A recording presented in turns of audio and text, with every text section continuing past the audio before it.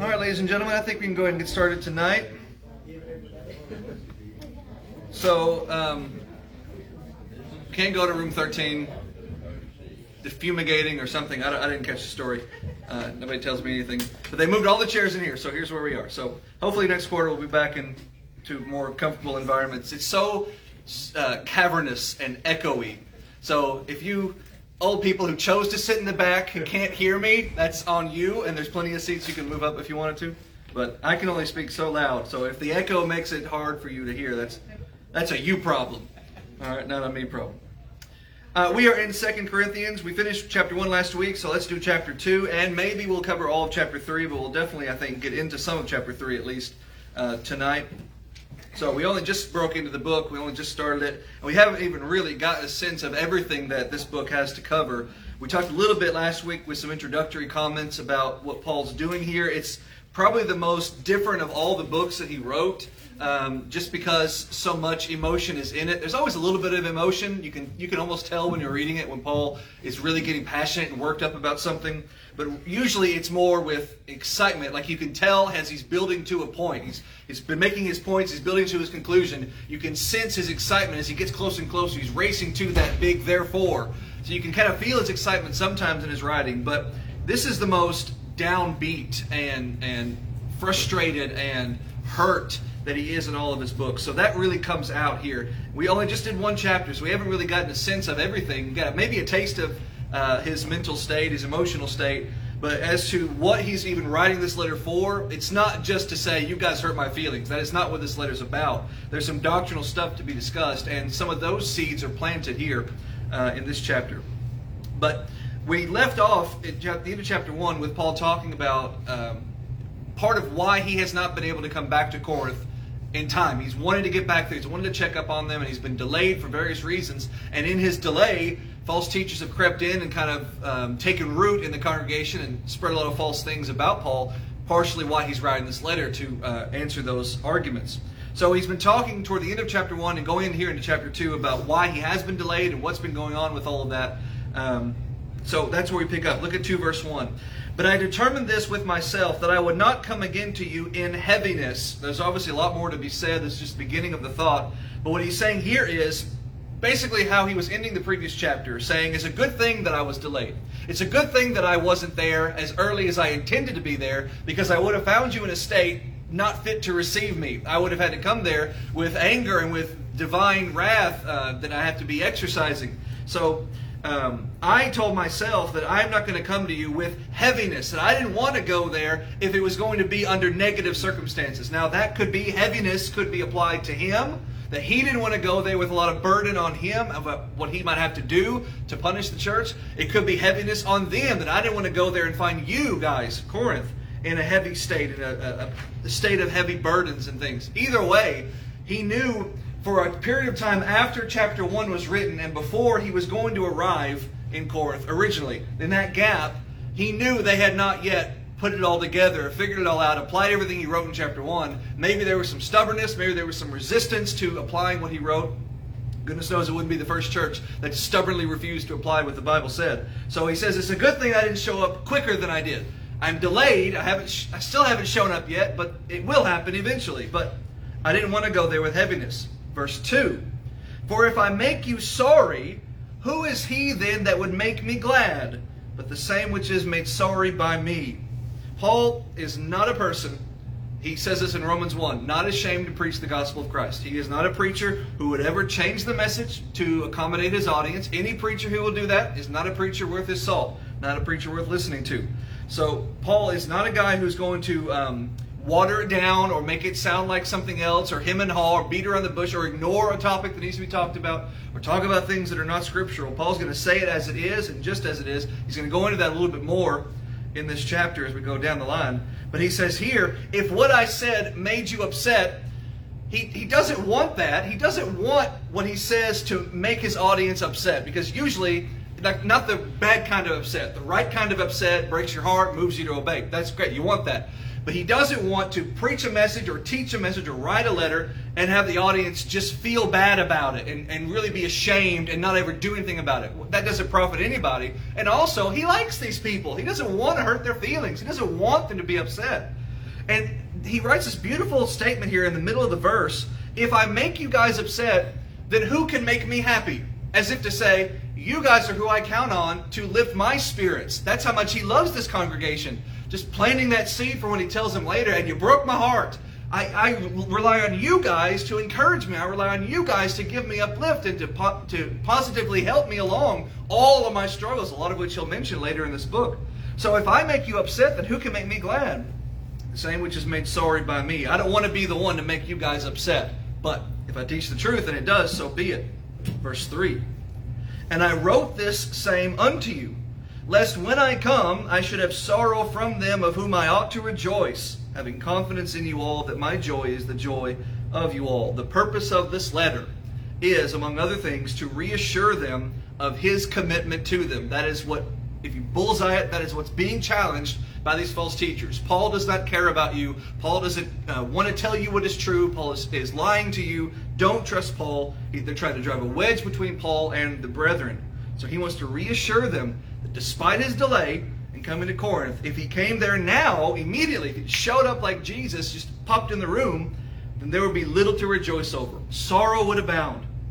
Keep in mind, his critics are saying about him, there's probably still critics there in Corinth as this letter is being read aloud. Probably still people saying, if he didn't want to hurt us, he wouldn't have written such an angry letter. That'd be 1 Corinthians. And that was an angry letter at times. He really got onto them in that book.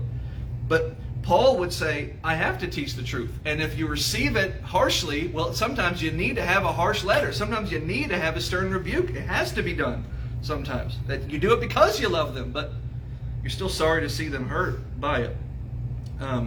Still, I think Paul's plan was to write that 1 Corinthian letter, really rebuke them harshly, let it sting for a minute, and then eventually when he gets there, everything mellows, everything's calm, they can receive him with love. He did not anticipate false teachers coming in and throwing a monkey wrench and all of that. Verse 4.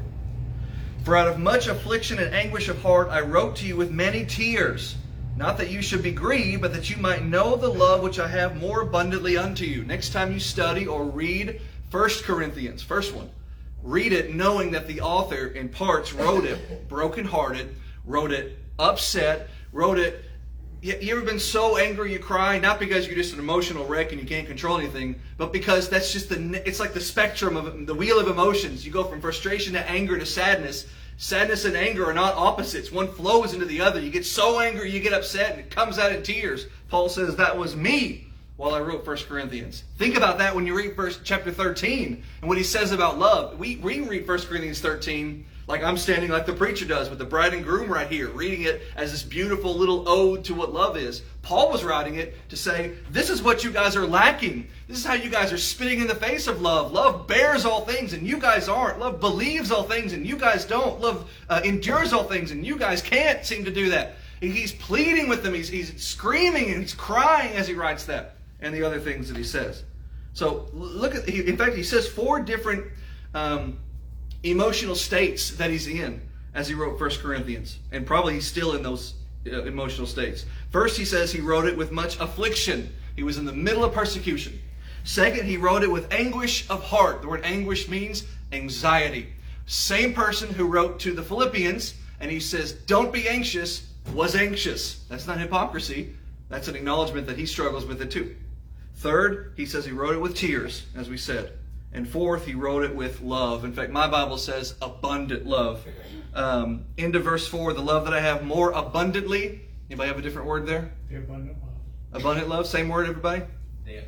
Huh? Depth of my love. Depth of my love. The overflowingness. If it was a well, you'd never reach the bottom and the water would never run out. The love just keeps pouring out that I have for you. Verse 5.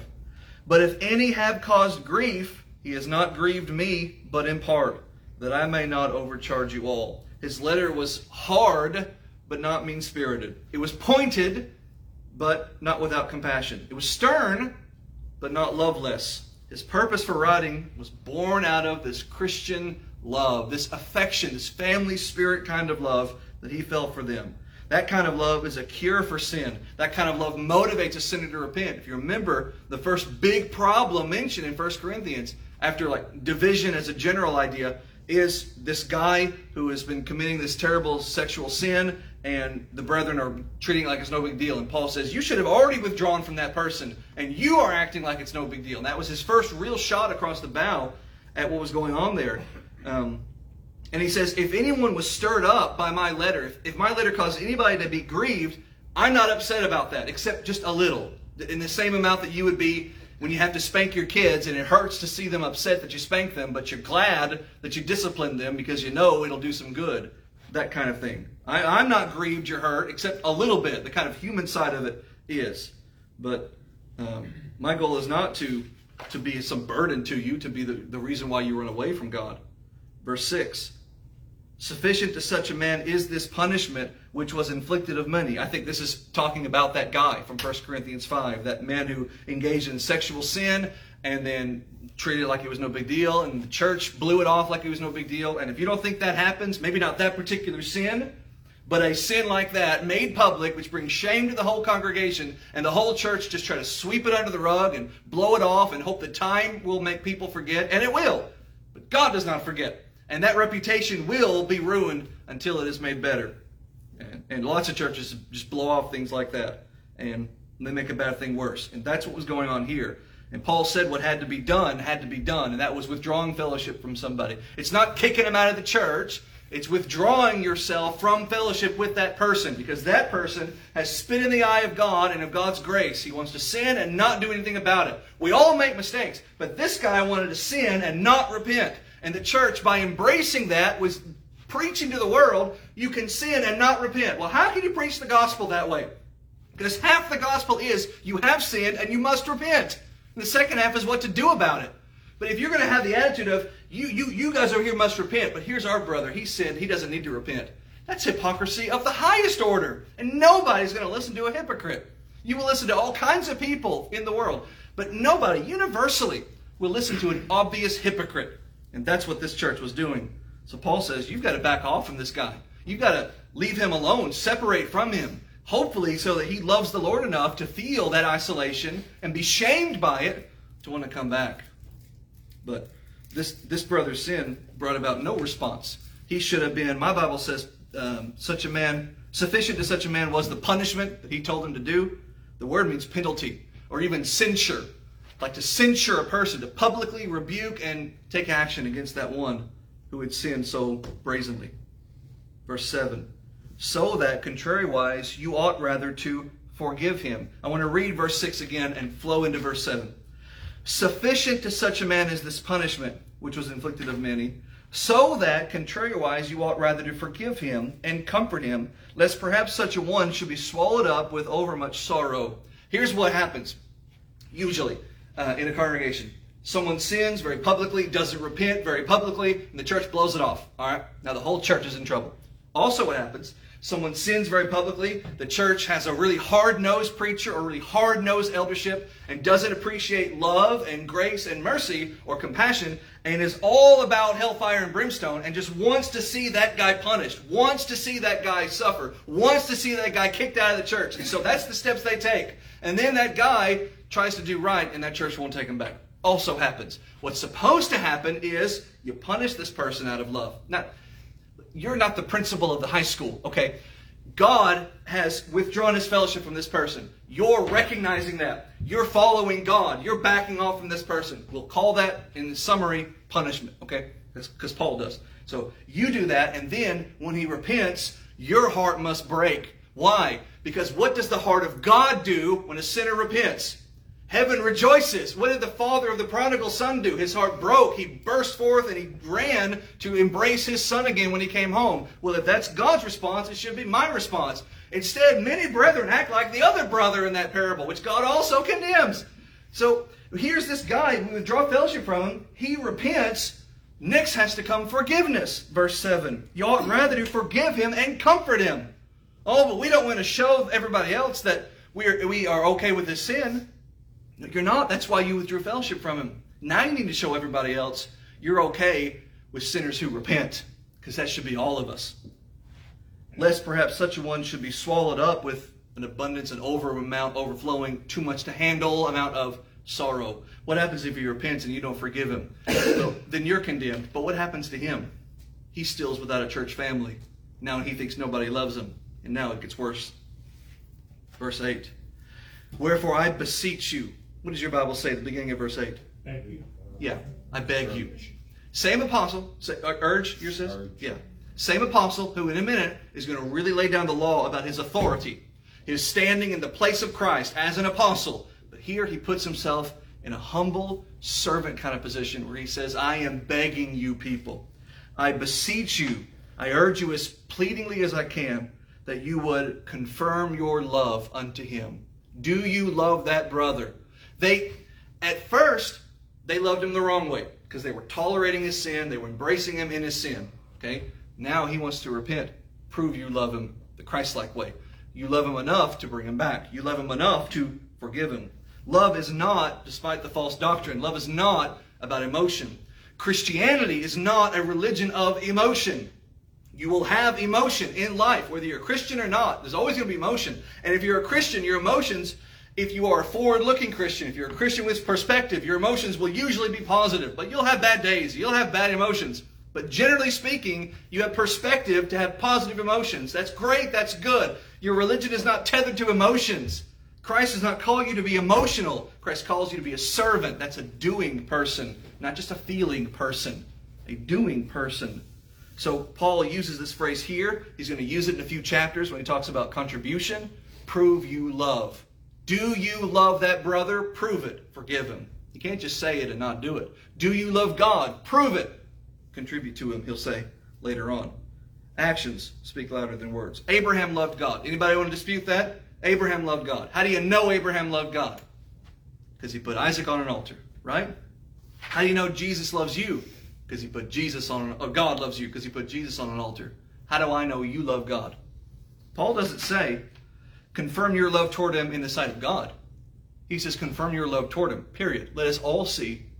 Prove it to me. Prove it to them. Prove it to each other. And prove it to God that you love him. Actions speak louder than words. Verse 9. For to this end also did I write, that I might know the proof of you, so that I might see that proof, whether you be obedient in all things. He previously wrote to the church, telling them to withdraw from this sinful brother. And here he writes again, telling them to repent, to forgive if he repents. So this letter is about holding their feet to the fire. It's about making sure they do what they're supposed to do. This is what preaching is. This is the ugly, messy, hard part of preaching. It's not just about preaching the fun ones that make all the brethren go, oh, that was such a fun sermon. Those are nice. You try to sprinkle those in. But sometimes you have to preach the ones that make the brethren not want to come shake your hand after it's over. Verse 10. To whom you forgive anything, here's the authority of an apostle. To whom you forgive anything, I forgive also. For if I forgave anything, to whom I forgave it, for your sakes forgive it I in the person of Christ. That last phrase is the critical one. I am in the person of Christ, Paul says. I, Matthew Martin, am not. Now, I am teaching by authority. That the authority that I'm teaching with is found in the authoritative book, right?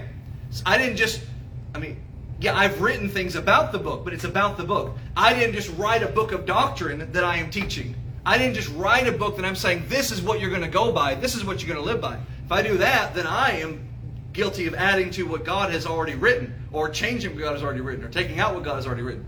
Paul is not just some guy writing some letter that sounded good, that people just thought, we should all do this. This is good stuff. And that's how the Bible came to be. No. Paul was a person standing in the place of Christ. He ascended into heaven. He's not here on earth anymore. For 3 years, he walked and talked and preached. For 3 years, he showed the people he was of God. For 3 years, what he said was law, either in effect or to be put into effect. And then he went away. He's still alive. He's still reigning, but we don't see him and we don't hear him. So how do we know his law? How do we know what else he wants us to do? Who is his ambassador? Paul and Peter, James, John, and so forth. They stand in his place so that when they speak, it is as if Christ was speaking. I can't say that. Neither can you. That's why I'm hesitant to call myself an ambassador of Christ. I appreciate the sentiment. I know what people say when they say that. All they mean is, I'm a messenger boy. I go on behalf of somebody. Well, that's fine. We are all messenger boys and girls. But an ambassador is an authoritative position. You speak instead of. You speak in place of. You speak and it's just as if Jesus had spoke. That's Paul. That's Matthew 16:19. Somebody read that. Go back to Matthew 16:19. Listen to what the Lord said to his apostles. Matthew 16:19.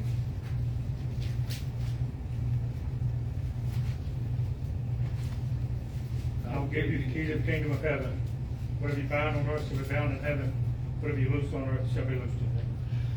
I am giving you, Peter, James, John, Matthew, Bartholomew, you 12, minus Judas 11, plus Matthias 12, plus Paul 13. And that's it. It ends there. You don't get John, Paul, and Benedict, and all the other ones. You don't get them. They're just guys in funny clothing. Peter, James, John, Jude, Matthew, Bartholomew, down the line, ending with Paul. That's it. To them was given authority. Whatever they bind, whatever laws they make, is a law of heaven. Whatever they loose, whatever they say, it used to be bad, but now you can. You used to can't eat pork, and now you can. It's been decided. It's the grammar, the construction of it sounds like they're calling the shots and Jesus is just backing them up. But what it's saying is there's a tethered link between the decisions they make and what heaven has already decided. Whatever you loosed has already been loosed. Whatever you bind has already been bound. It's just you're telling people about it. You're being the authoritative ones. Who else could say don't eat pork?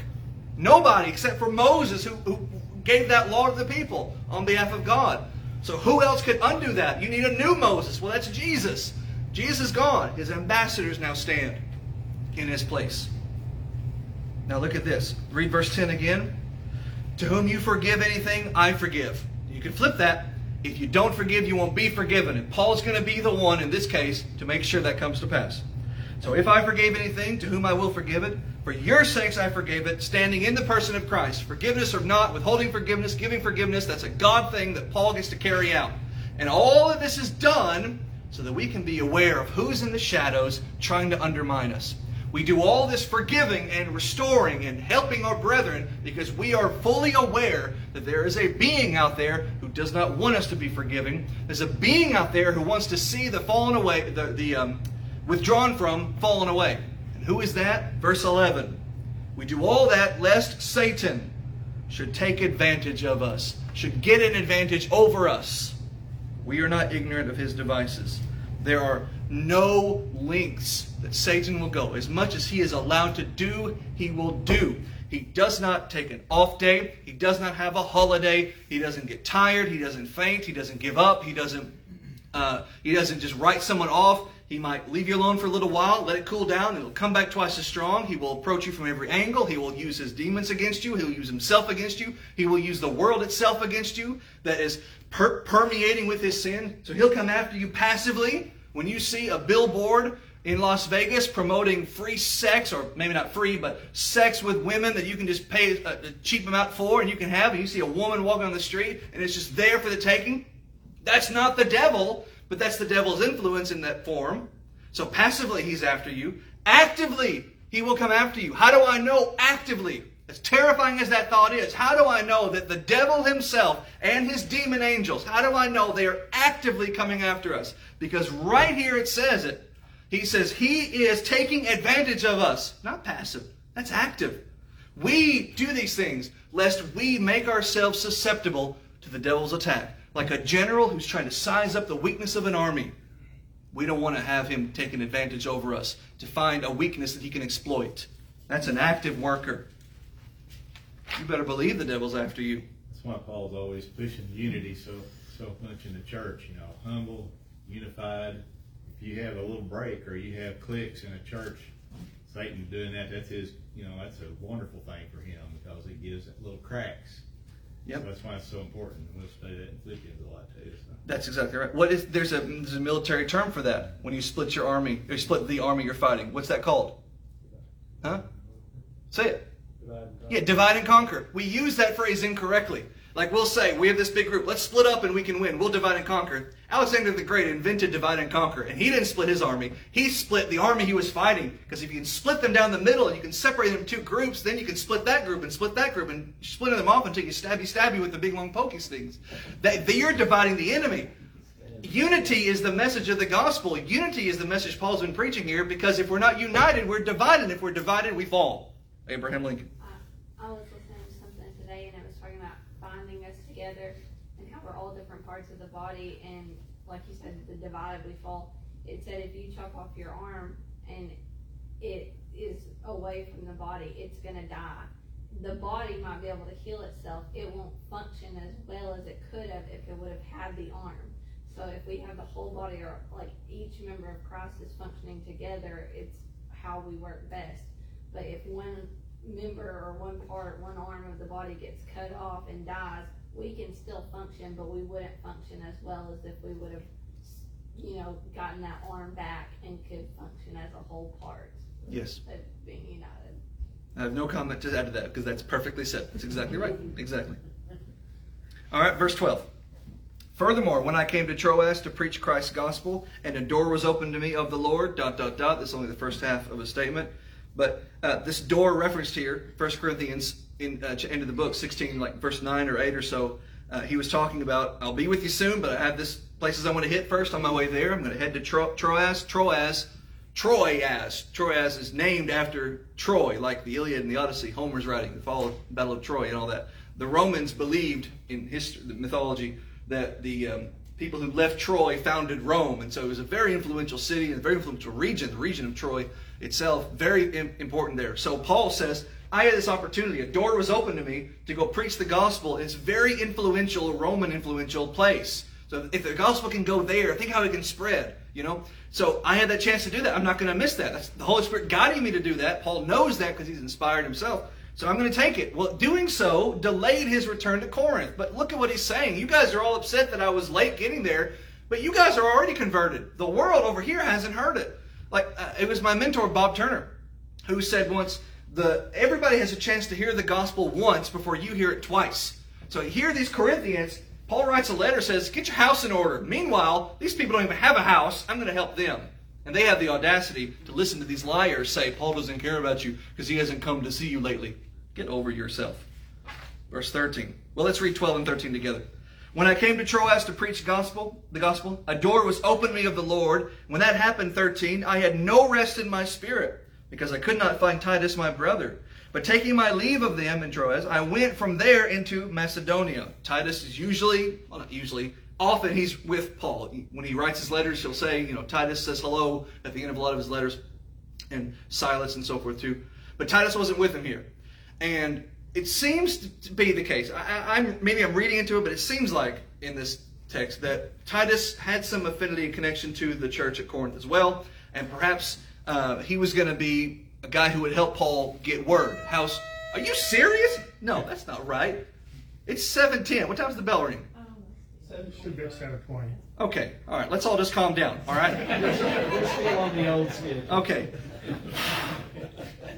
Anyway, that Titus wasn't there. He was maybe his guy that Paul was going to send to find word how's Corinth doing and get back to him, but he hadn't heard back from Titus, and he was really upset. Not that he's scared he doesn't know how to live without Titus or anything like that, but he wanted to have news about the church at Corinth. That's his way of telling them again, you thought I didn't care about you. I wanted to know how you were doing because I couldn't be there in person. Verse 14. Now thanks be to God, who always causes us to triumph in Christ and makes manifest my Bible says, savor, not savior, the savor of his knowledge by us in every place. Despite those circumstances, when he couldn't get to them in time and he didn't know how they were doing and he wasn't around Titus to hear about them and all that, he doesn't lose sight of the fact that he still has a job to do. He could have dropped everything and rushed to Corinth to check on them. And he'd just find out it's just a house on fire that he's got to be angry at. But he's got work to do, so he's going to do that. So thanks be to God that he continued his ministry work and much good came from it. He triumphs in Christ. He makes manifest the savor, the sweet aroma of your mom baking chocolate chip cookies, and you're on the other side of the house and you just like the cartoons float in there on the smell of it. That's what the gospel is. It is this beautiful aroma that draws people to it. The savor of his knowledge, that is to say the knowledge of Christ that we are spreading to people, that we're spreading in every place. That savor, that sweet aroma of the gospel of Christianity. Verse 15. For we are unto God a sweet savor of Christ. What is that aroma? What are the cookies in question? It is Christians. It is Christianity. Christianity, when it is done faithfully, when it is done right, it's not going to be done perfectly, but when it's done faithfully, when it's done righteously, when it's done in love and in love with the truth, Christianity is irresistible. Someone in the world who thinks they have everything they could ever want, who enjoys the pleasures of sin in the world, they will realize how hollow and how empty their life is when they, with open eyes and an honest heart, observe how content, how happy, how carefree, how peaceful, in spite of hardships, how satisfied a Christian is. And they will go to it like moths to a flame. That's not just platitudes. That's not just, gentle, sweet talk. That's not true. It has been proven. Christianity has thrived simply because of that for 2,000 years. We are that sweet savor of Christ in them that are saved and in them that perish. In other words, I'm going to preach the gospel. And the preaching of the gospel by a faithful Christian is what smells so aromatic and delightful. And I'm going to preach that message. And whether you respond to it good or you respond to it bad, whether you obey the gospel or you reject the gospel, the cookies are baked and the house still smells good. You could be a stubborn child if you've had kids. Maybe you've had this happen. We've had to get on to them and then you bake the cookies. They're too stubborn to eat the cookies until you leave the room. Then they'll steal one, right? So I don't want a cookie because I'm angry. Okay, fine. Whether you get a cookie or not, they still smell delicious, don't they? And you're eating one in front of them because it tastes really good. The cookies are going to taste good whether you take them or not. The aroma is going to be sweet whether you accept it or reject it. Verse 16. To the one we are the savor of death unto death. It still smells good to God, but if you reject it, it will lead you to condemnation. To the other, it's a savor of life unto life. Like I say, if you're living the life right, if you're being faithful, if you're doing what you're supposed to do, then it will be this irresistible aroma to people. Right? Fine. True. Right. But if you're stubborn and you don't want to obey the gospel, you living that life to them is not going to help. I mean, it's better the alternative. Don't not live the life. But you living the life isn't going to magically just change them. They have to want to change. And if they don't, that's to them. But to those who do, it is a savor of life unto life. And then he asks this question at the end of verse 16. And who is sufficient for these things? Who is qualified to be that person to preach that message that leads to life to some and death to others? Who's qualified to do that? He leaves that question unanswered until you get to chapter 3. 17.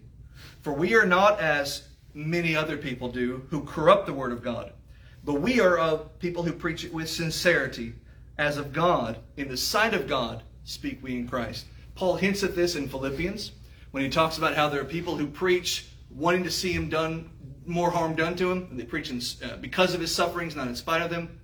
And Paul says in Philippians, well, one way or the other, they're preaching the gospel, so I'll be happy. That's my solace in that. He alludes to that same idea here. There are some people, there are other people. We are not like those other people who corrupt the word of God, who preach a bastardized version of the word of God, preach a false version of the word of God. We preach the sincere, the true, the actual word of God. We preach it in the sight of God, and we speak in Christ as we do. That's your tease as we open to chapter 3, because we still have time, of these false teachers who are taking the message of the gospel and they're perverting it, twisting it, corrupting it, to add onto it, graft onto it, Judaic principles that are not supposed to be there. Like if you're a Gentile, you must be circumcised. Or you must not eat certain kinds of foods. You must keep certain kinds of customs and holidays and things.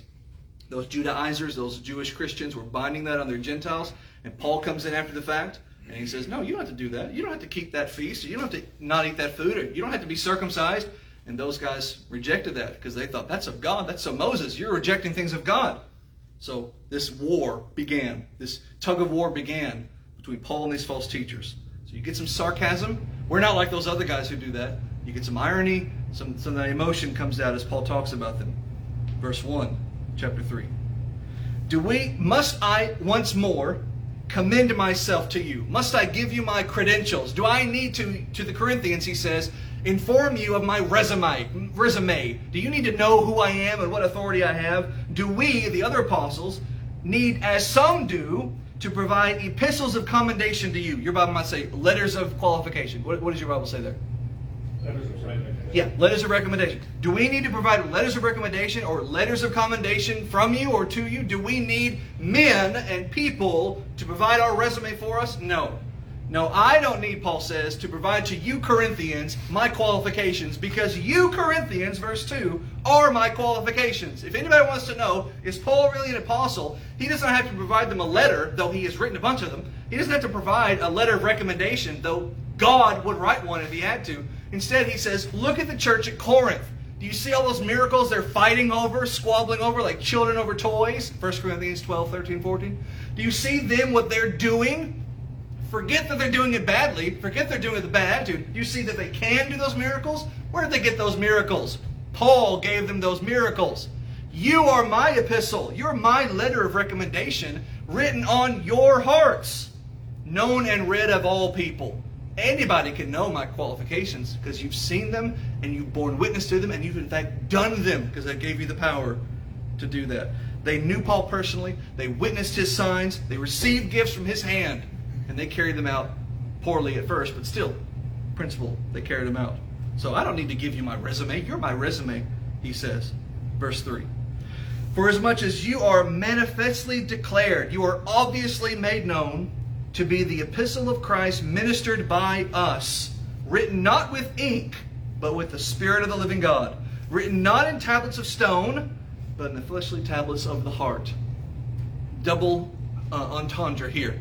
Double meaning in this text here. Because on the one hand, he's saying, you don't need me to provide for you a piece of paper with some scribbling on it that says, yes, Paul is someone you can trust, you can give him your money to give to Jerusalem and all those sort of things. No, he doesn't have to do that. They know he can be trusted because they've experienced his miracles firsthand. Not with a document of paper, but with the actions of the heart and the things he's done. That's the one side. On the other side, you've got these false teachers who are saying, oh yeah, Christianity is good, but you still need to keep this, this, and this, and this of Judaism. You need to keep this, this, and this covenant of the law of Moses. And so Paul uses that to say, the things that I gave you, the proof positive that I'm of God, is not written on a tablet of stone like the old law was, but it's written on your heart like the new law is. Jeremiah 31. Verse 4. And such trust we have through Christ to, my Bible says, Godward. In other words, our preaching, our ministry, our qualifications, or in the sight of God, done to God, done on behalf of God, rather, done in the oversight of God through Jesus Christ. Not through Moses, not through him falling over, not through Moses, not through, sometimes you think you'll pivot back, and sometimes you don't. Not through man, not through himself, not through the other apostles, not through public opinion, but through Christ to God. These Judaizers are trying to bind the old law. They're trying to say, we have our credentials, we have our qualifications through what Moses said. Paul is going to nail that to the wall in this chapter. If you try to rely on Moses for your doctrine today, you're going nowhere. Verse 5. That's the end of the chapter, so it may be next week. But verse 5.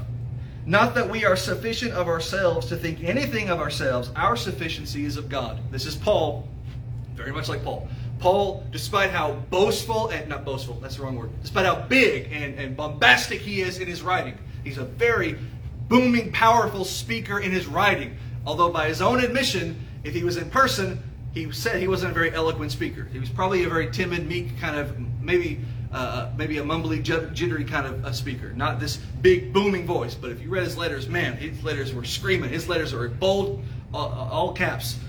But he says, now I've got to write about myself. That's what he's been doing for the past 4 verses. And talking about how his qualifications come from God. He doesn't need other people to prove to him, or to prove to you that he is who he says he is. A lot of talking about himself. Paul does not like to talk about himself.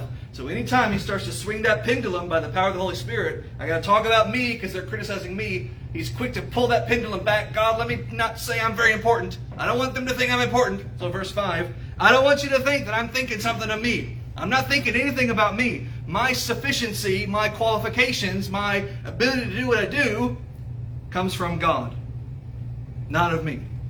That's just classic meek and mild Paul. I don't want you to think I think I'm hot stuff. I'm not. I'm the chief of sinners. I'm the worst of this. I'm the lowest of all these. I'm not worthy. That's Paul. When you murder enough people, as Paul did, you get a complex. And baptism doesn't wash away your complexes, I'm sorry to say.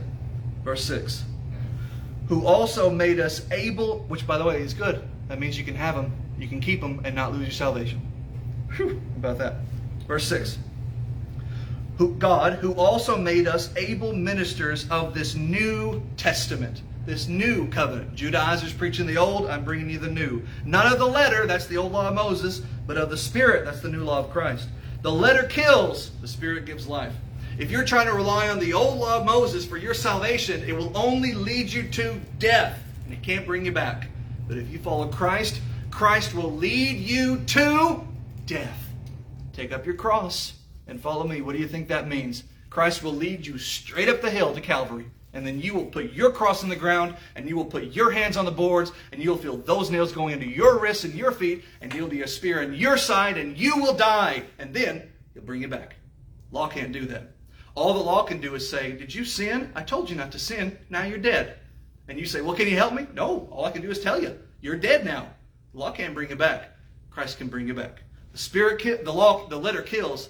The Spirit gives life. The old law puts you in death. The new law brings you back to life. Verse 7. But if the ministration of death, beginning of verse 7, what's your Bible say? Ministry. Ministry of death? Yeah. If this preaching of an Old Testament salvation, which is an oxymoron, if this preaching of this old law of Moses, covenant keeping, which only leads to death, which was written and engraved in stones, if it was glorious, then so the children of Israel could not steadfastly be. It was so glorious the children of Israel could not steadfastly behold the face of Moses for the glory of his countenance, but that glory was being done away. What is that talking about? All right, back up just a second. These Judaizers are holding up Moses. They're trying to pay lip service to Christ, but they're really trying to prop up Moses because Moses is the guy they know. Moses is the guy they've had for all these centuries. So they want to keep Moses. They want to keep those covenants. You've got to be circumcised. I've never seen such a group as obsessed with the foreskin as the Judaizers. But you got to stay circumcised, they say. And you got to not eat these things. You got to worship on these days and take the day off here and there. They're holding up Moses. And Paul says, let me tell you something about Moses. Okay? Moses came down from Sinai with the tablets of stone, and his face was glowing. In fact, radiating out of his face. The pores of his skin were bursting with the divine luminance because he was there with God, receiving those tablets of stone. They're important. They're your history. They're given by God. But that glow, that radiance, slowly faded until it just wasn't there anymore. And Moses put a veil over his face, covered his face, so that the children of Israel would not watch that radiance slowly diminish. That's my 5-minute bill, right? All right. Yes. What's up with that? What's Paul talking about? Why is he bringing this up? What is the relevance of the glow of God's presence diminishing? He's introducing it here. Keep going. If that old law, which had that glory that diminished, verse 8, how much shall this new law have a glory that doesn't diminish? How much more glorious is this new law? Here's this old law. Let's compare it to the new law. The old law was given by a man whose glory faded over time. This new law was given to you by Christ. Christ's glory will never fade. So it is more glorious. It is brighter and more brilliant and will never lose its luminosity. Verse 9. This kids sound like it's done, but I'm not done until 7:30. For the ministration of condemnation, it's glorious, but much more is the ministry of righteousness, exceeding in glory. It's like the moon and the sun. In fact, that's the next verse. Look at verse 10. For even that which was made glorious had no glory in this respect, by reason of the glory that excels. What? The moon. In about 2 hours, you could look up. I think the moon's out right now. You can look up. Is it? No? Fine. In 3 weeks, whatever it'll be. The moon comes back. You can look up at night. It'll be glowing bright. Okay? The moon is bright. When it's a full moon, it's so bright you can walk around outside sometimes. It is glorious. But its glory is limited to the sun because the moon produces no light, right? It only reflects the light from the sun. So if there was no sun, the moon would have no glory. It's only because of the sun the moon has brightness, and it's a limited brightness. Because when the sun comes out, holy cow, look how bright it is. The sun is the new law of Christ. The old law of Moses is the moon. It's bright, it's glorious, but its glory is faint. Its glory is diminished, its glory fades, and then comes the big bright sun. The thing which gave it its light in the first place. Old law was only radiant because it was pointing you to the new.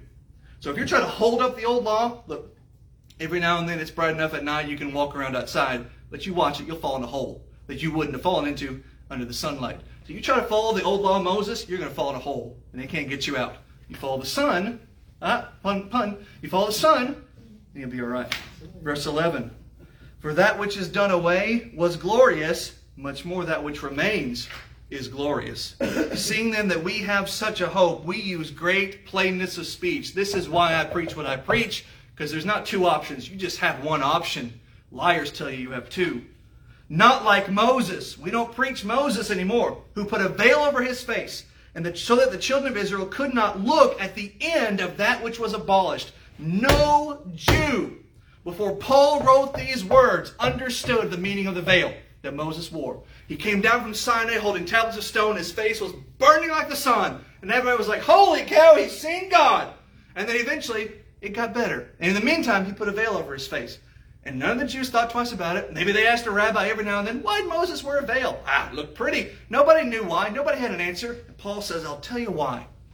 Because if you had not seen Moses with the veil, you saw the glory that came from being in the presence of God, and you saw it diminish, just nakedly diminish, without a veil to ease the transition, you might ask Moses, why do you have this glow about you? And Moses would have said, because I have received the law of God, and it is glorious. Well, then why, Moses, does the glory fade? And the answer would have to come, because the power of this law fades too.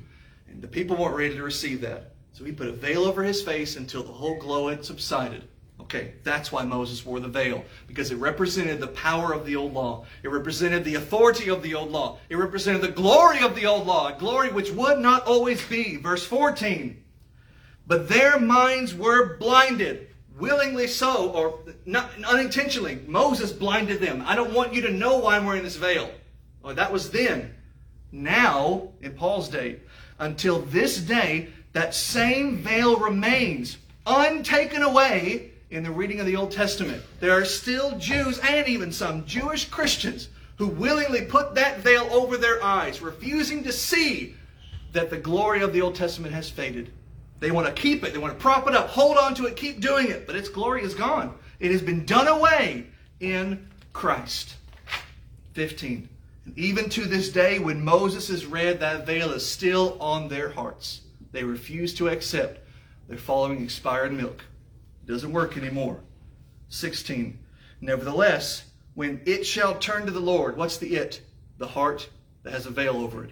When that veil is uncovered and that heart turns to the Lord, the veil's taken away and they realize how much more glorious it is to follow Jesus than to follow Moses.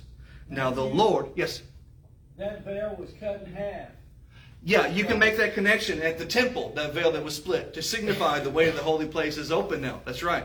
But there was the other veil that Moses wore on his face that they're now wearing on their heart because they don't want to obey God. You know, you can see the wisdom in God in picking Paul. Paul had the veil. That's right.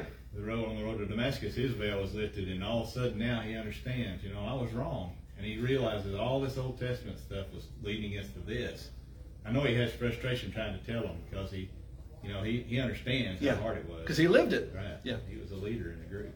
It's just 2 verses. We'll pick it up next week because it segues into 4. There's no chapter break. So we'll stop there and we'll pick up chapter 4 next week. Thanks, everybody.